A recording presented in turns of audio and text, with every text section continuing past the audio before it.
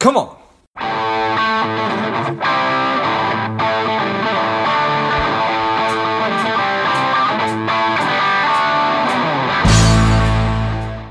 Hello, dear listener.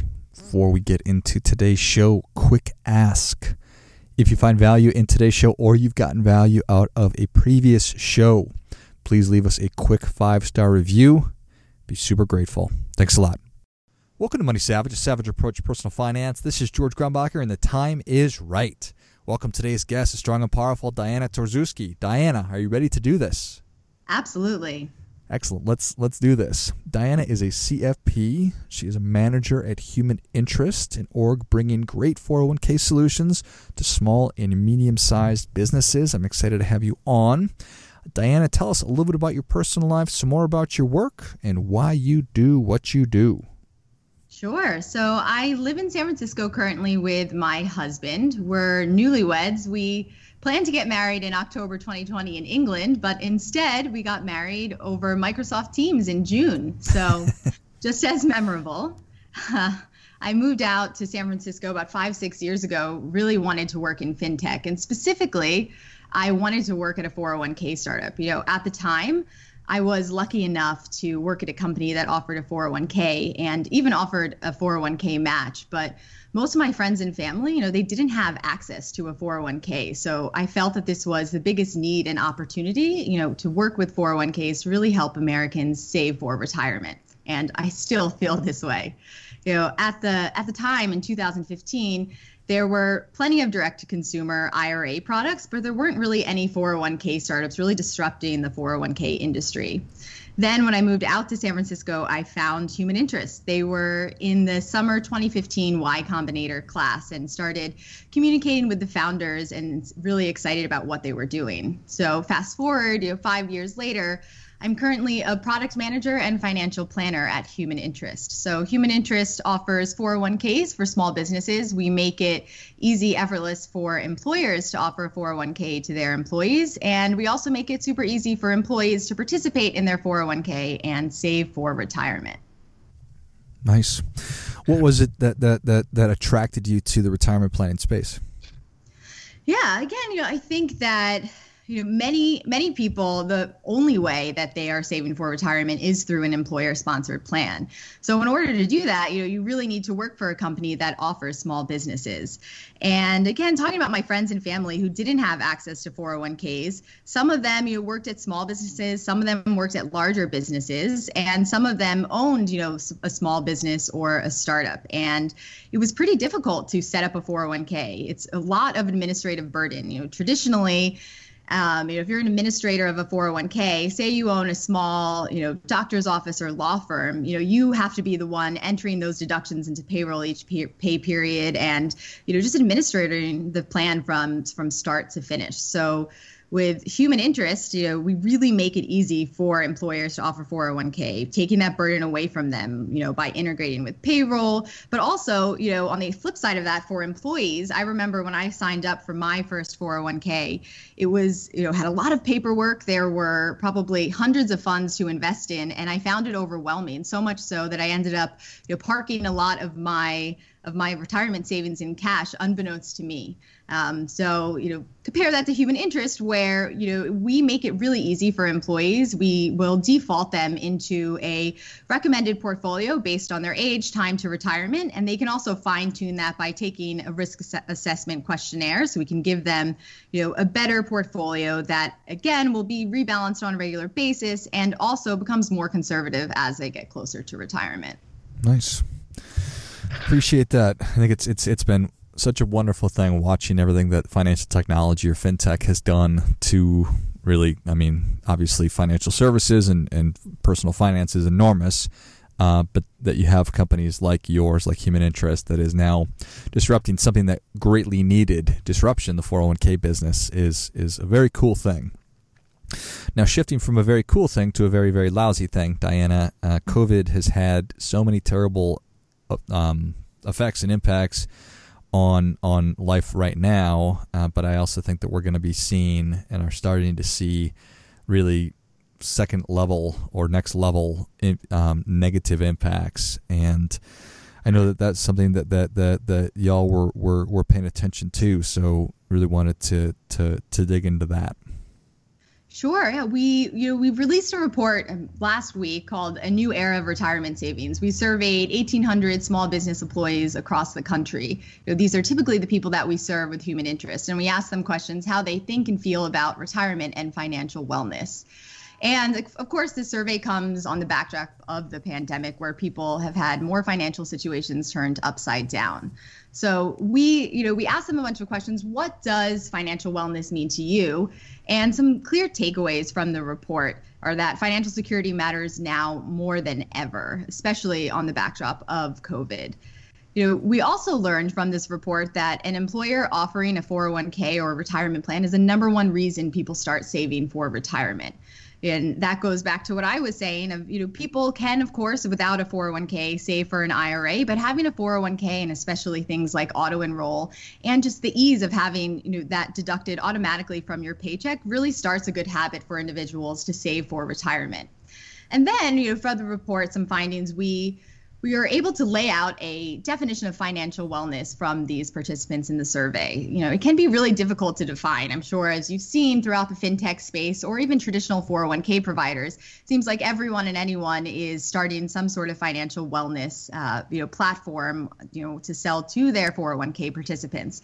And of course, that's something that's really important to Human Interest, but we want to go about it thoughtfully and really understand what is important to participants of a 401k plan. So when it comes to financial wellness, what does it mean? Is it only about budgeting? Is it only about saving for retirement? Is it only about how much debt you have?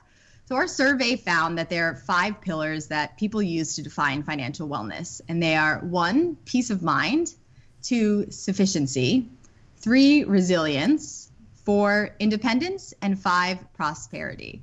And if you're interested in reading more about the report, you can check it out at humaninterest.com, or you can Google search New Era Retirement Savings, Human Interest. Nice. All right. So peace of mind, sufficiency, resiliency, independence, and prosperity. Is that right? Yep, exactly. And I think I know what peace of mind means. What is sufficiency referring to? Yeah, so that refers to having enough money to cover what you need. So, from day to day, and it does tie into peace of mind, not feeling stressed about money, but the, respondents in the survey really differentiated between having peace of mind, not feeling stressed about money, and then sufficiency, also just making sure that you have enough to cover what you need. And that encompasses, having an emergency fund or just feeling like you're not necessarily living paycheck to paycheck. And that's something that, roughly speaking, half of us are doing. Exactly. I think, I am really passionate about financial planning and financial wellness space. And that's what really makes me excited about, working at a company like Human Interest, where we have access to so many, small business employees across the country, where, saving, no matter how small an amount, just getting in that habit really does make a significant difference. And, one thing that I always say when it comes to saving for retirement, obviously, if you have a 401k, you're really lucky if you're a small business employee. But outside of that, even just saving, say, $5 a day or $10 a week towards something can really help you build up your emergency savings account and give you that peace of mind and feeling of sufficiency. So you down the line have enough to cover what you need. Yeah, no, I certainly appreciate that. The best time to plant a tree, Diana, was 30 years ago. The next best time is to do that right now. So exactly, yes, and do not try to time the market.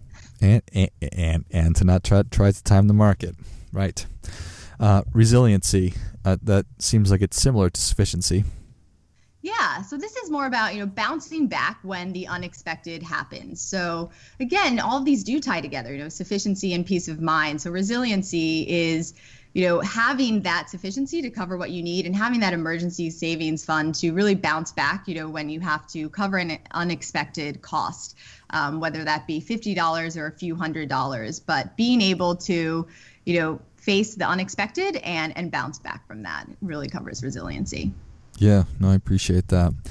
And that's something I've been thinking a lot about, and not just from a financial perspective, but certainly from a financial perspective, but also making sure that I'm positioning myself to be successful from a physical standpoint and that my immune system is as strong as possible and that also my mental health and my mental wellness is as strong as possible.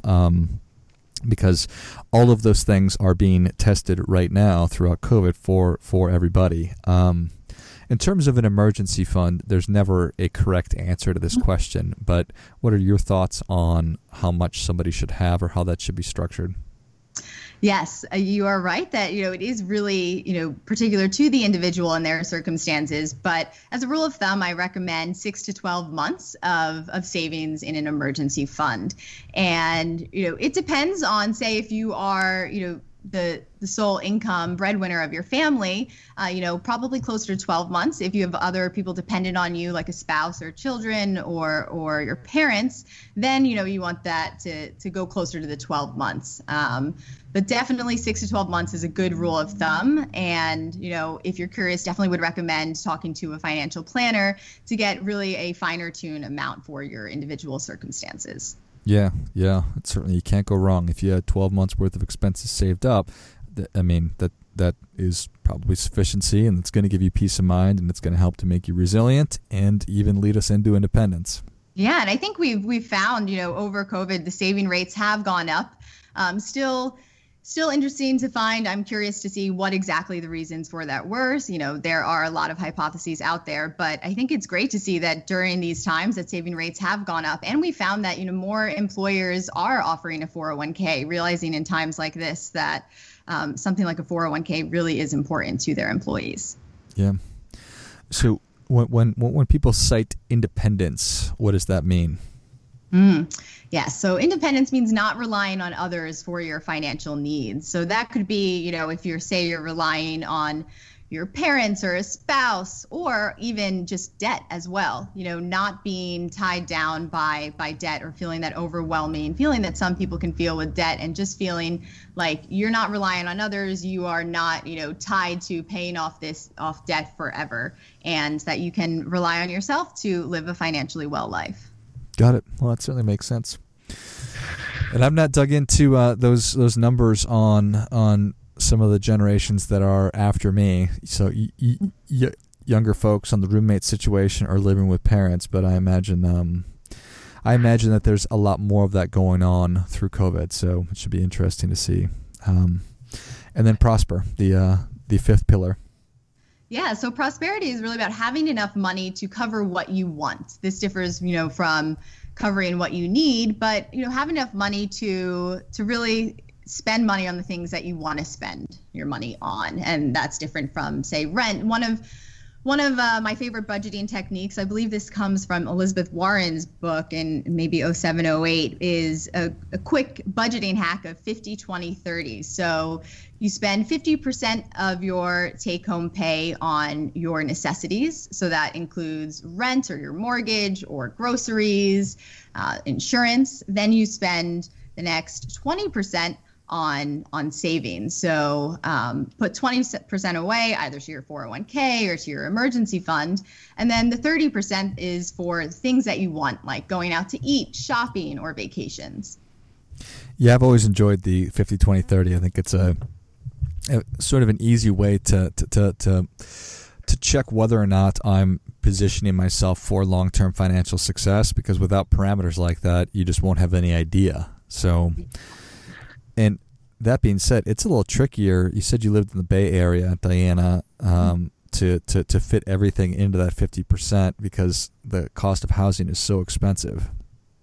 Yep. Yeah, exactly. And, I think the rule of thumb is you should spend 28 to 30% of your take-home pay on your mortgage or your rent. So it's definitely difficult living in an area like San Francisco or the Bay Area. But again, cost of living should hopefully account for that. And it really is, when you look at your budget, okay, if I spend, say, $200 less on rent each month, that really makes a big impact on your budget month to month.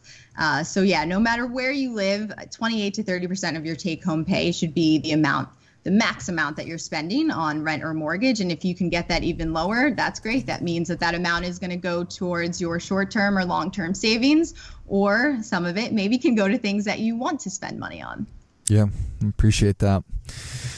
And I'm encouraged anytime you hear that personal savings rates are going up and personal savings are going up. This can be an opportunity for us to take a big step back and to reflect on what our priorities are and really what's of greatest importance to us. Has COVID had, or just the last 12 months, however we want to describe what's going on, has it had a worse effect on certain groups over others? Definitely. I think, what are they calling it? The K-shaped recovery.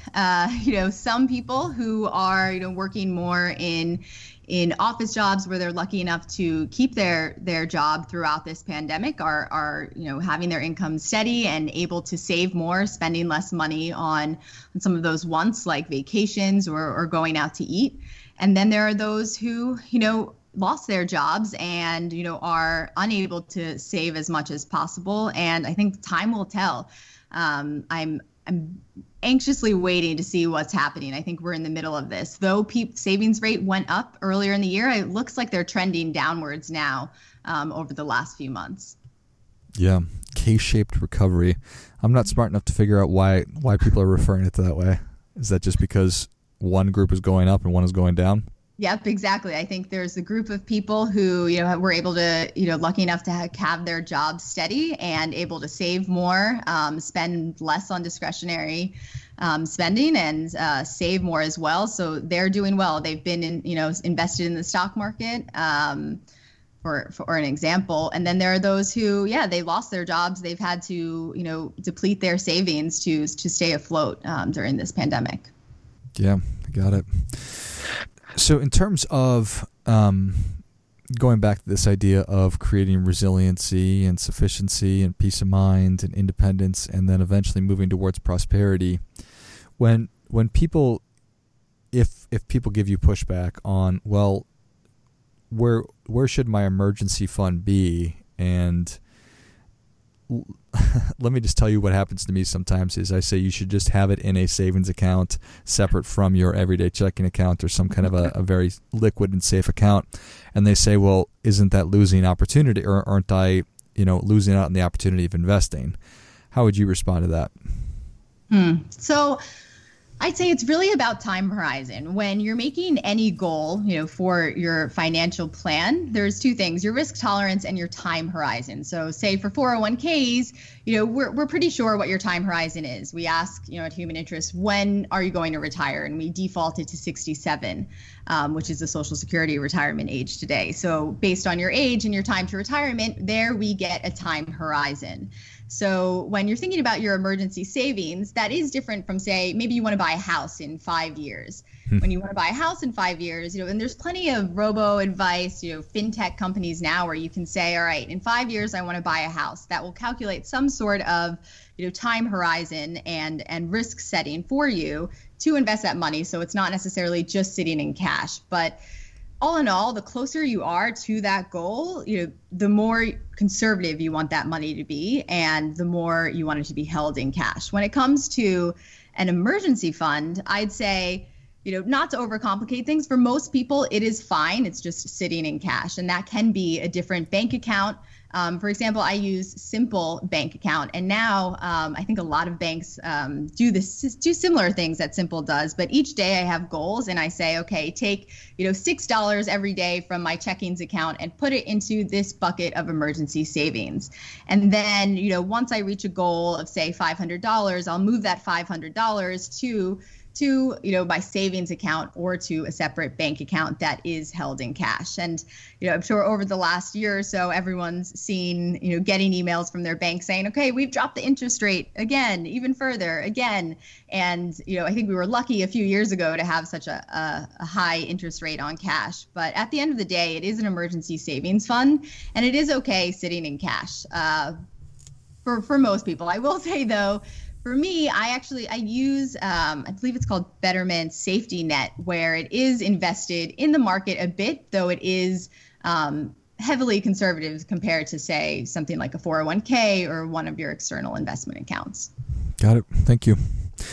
Well, Diana, Savage Nation is ready for your difference-making tip. What do you have for them? Yes. My difference making tip, I wanted to make it something that's actionable and quick to do. So it would be to go to SSA.gov, the Social Security Administration website, and create your SSA account. It takes less than 5 minutes, and it's pretty cool. You can see your history of your income and a projected calculator of what you will receive for Social Security when you retire. Well, I think that is great stuff. That definitely is. Come on. Diana, thank you so much for coming on. Where can Savage Nation learn more about you? Sure. So they can learn more about me on humaninterest.com or connect with me on LinkedIn. Perfect. Well, Savage Nation, if you enjoyed this as much as I did, show Diana your appreciation and share today's show with a friend who also appreciates good ideas. Go to humaninterest.com. Check out all the great resources that they have. Learn more about the platform. And you can find Diana on LinkedIn. Thanks again, Diana. Thank you. And until next time, keep fighting the good fight. We are all in this together. Spending too much time on social? Is your daily screen time over 2 hours? Are you a little bit overweight? Not saving enough money?